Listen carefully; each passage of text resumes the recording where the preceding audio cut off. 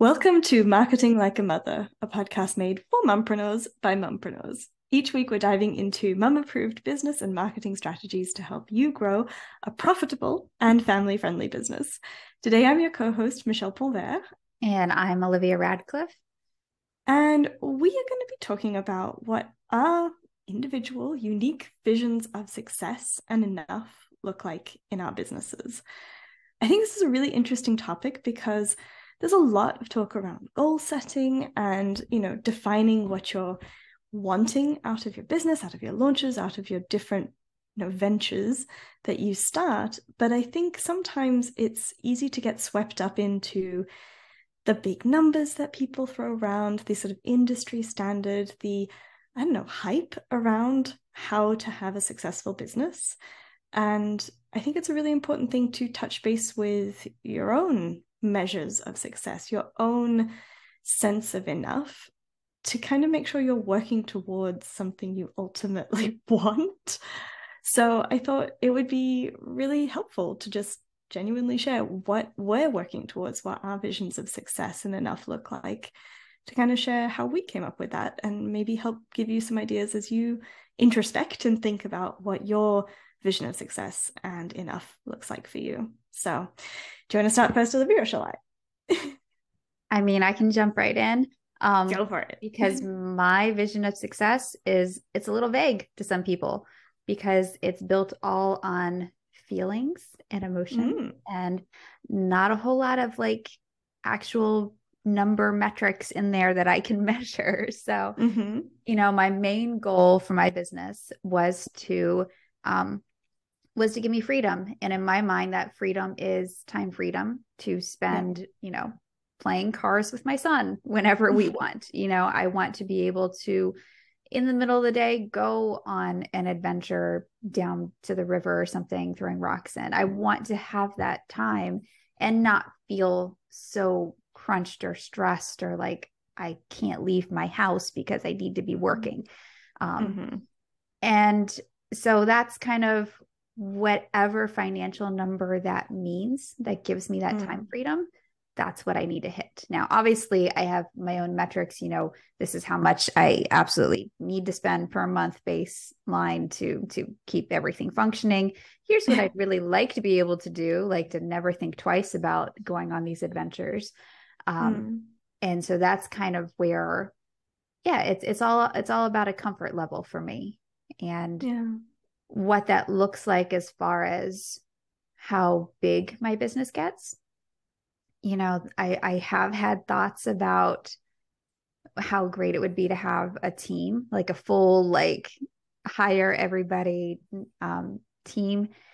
And that sounds good, but it's also not something I'm definitely striving towards. I'm open either way to that. It's all about that ultimate feeling of freedom. I love that. I can resonate with that too. A lot of my sort of vision of success boils down to that sense of freedom and kind of flexibility. A lot of the kind of motivators to start my business and maintain my business were to, in equal parts, find a solution to work around the life I have, the caregiving responsibilities, my own needs, and sort of energy levels.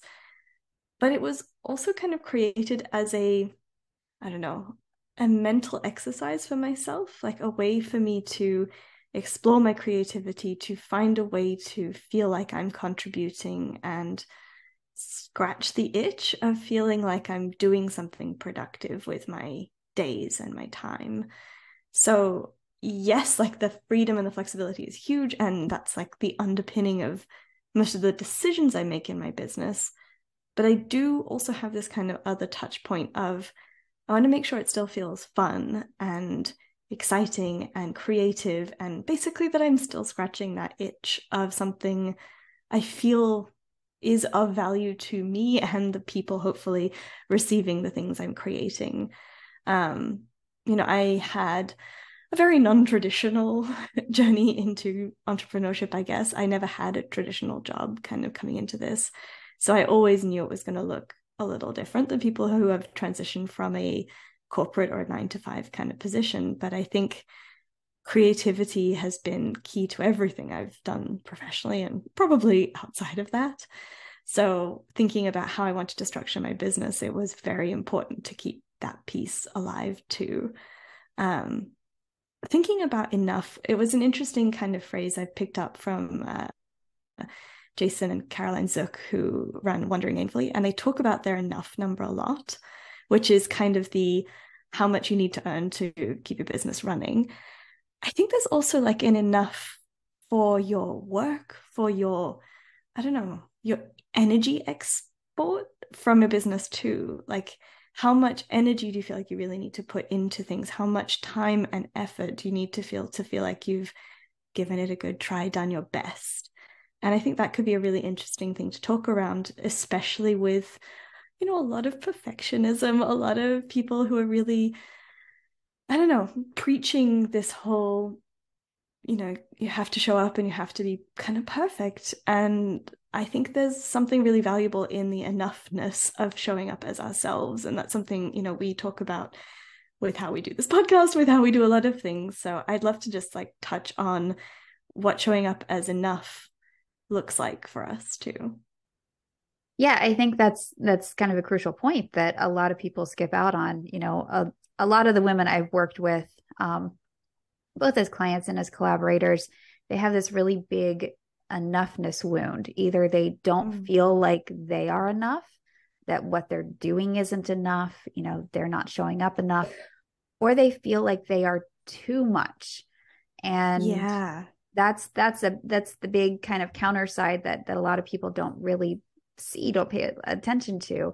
And the reality is you are perfect just how you are. I'm not going to get all cliche and sappy. It's okay.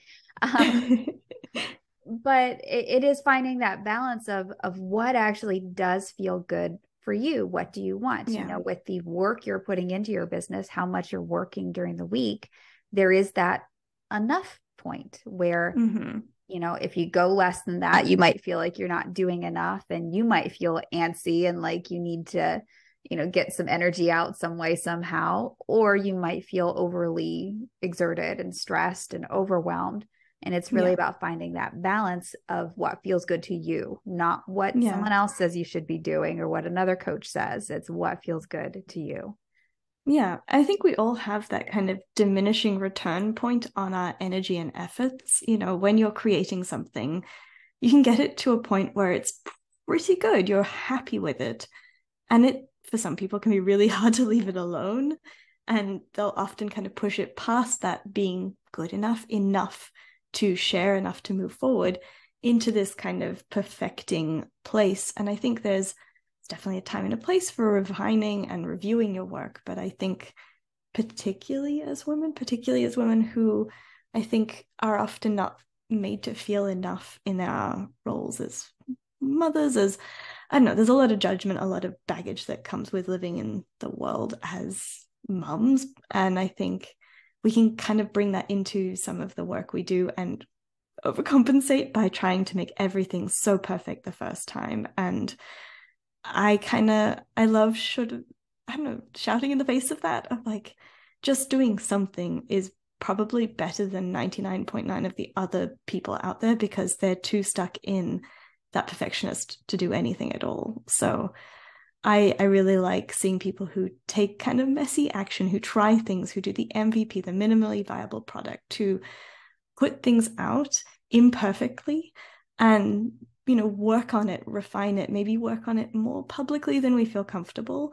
But I think that is the only real way to move forward, unless you're willing to put in, decades behind the scenes before you show anything public. So I really try and like live by that motto of like just putting enough in before I share and before I, put things together. But I know that's not everybody's speed. I know that's not everybody's style, but I found a lot of value in just letting go of that perfect goal because I don't think it exists. Like, I don't know what it's a bit like the imaginary number goal. Like, unless it is a concrete thing, I don't know how you get there. So having a sense of what is done enough for a project, what is good enough for a launch, what is good enough for, how you deliver your service, it it's a much more definable endpoint. And I think you can give yourself more grace as you get to that endpoint and decide, okay, I'm going to move on to the next thing, or I'm going to, reassess it or whatever. I think having that marker before perfect is really, really helpful and really healthy, especially as we're, being our own bosses and, trying to manage all the stuff we have to manage. I think it's a really, really helpful marker. So, yeah, what's your done enough, good enough kind of markers in your business, Olivia? Yeah, well, I am a self-proclaimed perfectionist, so that can be a really hard point for me. Is Yeah. okay, what's enough for me to actually feel good and comfortable about it is like Mm-hmm. way far beyond where I probably should actually get it out in the world and start getting that feedback. So instead of kind of just saying it's good enough for me, I do set Mm. kind of levels for myself of like Oh, I like it. version 1, all right, what's good enough for version 1 of this?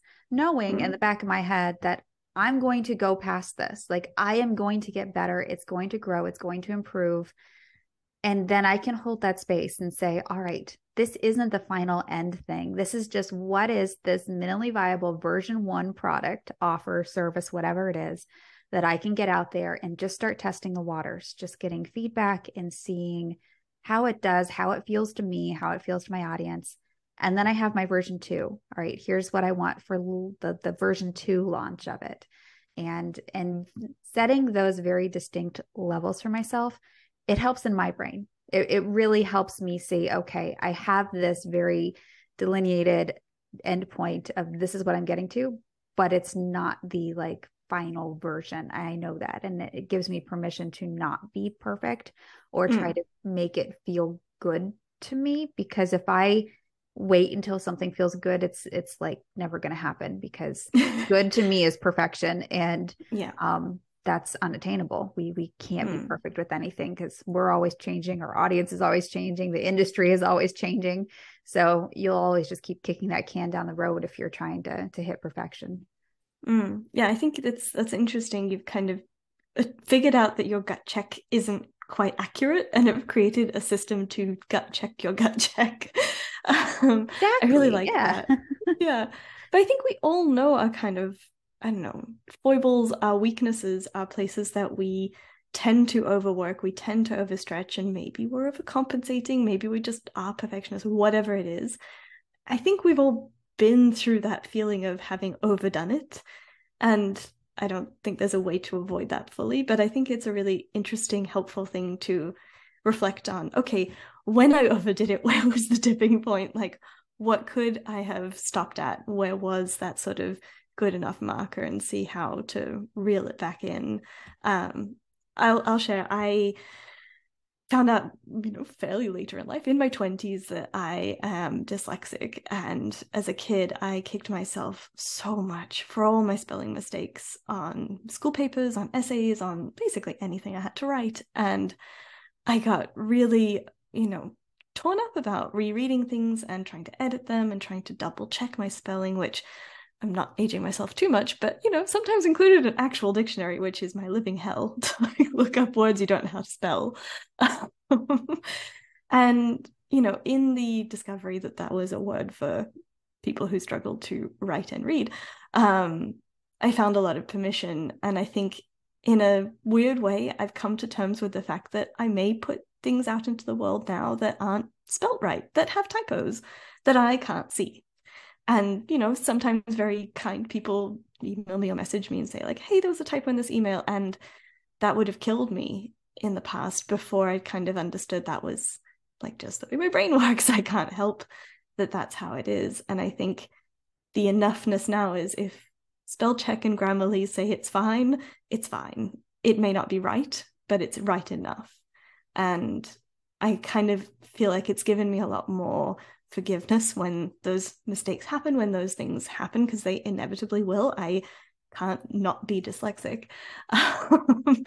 That it's a lot easier to take that kind of in my stride. So my own internal, checks and balances is that there's this sort of, okay, I've got Grammarly on my computer, I've got spell check going. If it isn't catching it, then like I've done what I can, and I would rather move forward with the mistake and have the risk of someone calling it out, which is really hard as someone who, doesn't particularly love having a spelling critiqued publicly. I still rather that and do the thing than spend ages and ages of my time trying to spell check everything and really make it right when it's just like not the best use of my time and doesn't ultimately make a huge difference in whatever it is I'm creating or what I'm launching or what I'm selling. Like ultimately, if there's a spelling mistake, I don't think it's going to sell any better or worse. So why spend the extra 80% of the time trying to make it perfect? So you will most likely have something else. Not everybody listening is going to be dyslexic. Everybody listening is going to have challenges finding their own sense of perfectionism. But I think you'll know yourself and where you trip up. And I think it's really interesting to kind of define for yourself where you're willing to let those things kind of sit and where you can let them go, where you want to set up checks and balances for yourself. Because yeah, we're all going to have our unique challenges there. And it's like, I don't think Olivia and I ever want to feel prescriptive in this type of stuff because it's so specific to you. But hopefully it's helpful and interesting for us to share our little, ways of gauging enough and our own visions of what good and successful and enough and done look like. I think it's really helpful just to hear, and I hope you've enjoyed hearing what we have to say. Do you have anything else you want to add, Olivia? I mean, I think you brought up a very excellent point, and I think we'll have to do another episode on it because we can talk forever about it. Definitely. But just about highlighting our own uniqueness. If you look at your dyslexia not as, it's not necessarily a disability that's holding you back, because you're not letting that hold you back. You are embracing who you are and how unique you are and how you work and function. And I know there's times where you and I have been on meetings and you, for some reason, you're always the note taker. It's hilarious. I don't know why that ends up that way, but Michelle always is the one taking notes.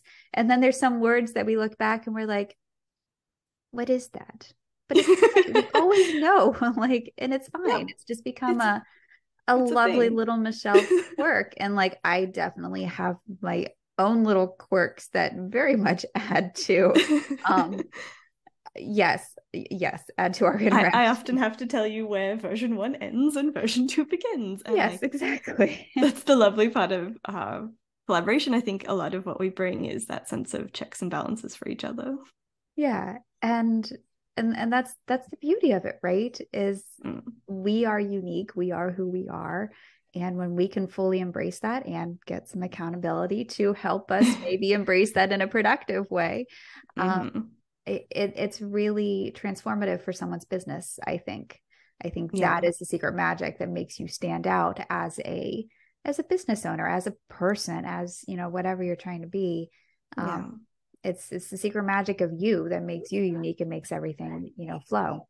Yeah. I think it's also how you survive business. Like, I'll be honest, I think when you start out, you can have all these big aspirational goals and see all the big shiny people who have, put a lot of effort into the facade and think that's what business has to look like. And I think for most of us, that doesn't maybe fit with what we're actually aiming for, what we want our businesses to be. But it doesn't make sense in the reality of what we're doing as solo or very small team businesses. It's just not possible. So I think setting a standard and a kind of level that makes sense for where we're at and what return on that effort we're going to get, just from a purely like business standpoint, I think is really important. It's crazy to masquerade as a multi-billion euro, dollar, whatever business when you're a solopreneur, doing one-on-one services for 3 people. Like, it just doesn't make any sense, and it won't serve you because it misses out on the magic that the smaller business has to offer. And just like you said, that's often the magic that makes all the difference. So yeah, basically just be you. That's all a really cheesy motto. Just be you. That's it. Yeah, that's what it all comes down to. Yeah, I love it. Well, thank you everyone for joining us this week on Marketing Like a Mother. We will definitely be talking about things like this more, but if you have anything you'd like us to touch on, in particular, always reach out to us. We really love hearing what you think of the show, any ideas of things you'd like us to talk about. And if you found value in the show today and want to support some fellow mompreneurs, we really appreciate a rating and telling your business friends about the show. It's all word of mouth, so we appreciate every effort. Okay, we'll be back next week with more marketing tips for busy moms with businesses. And until then, take care.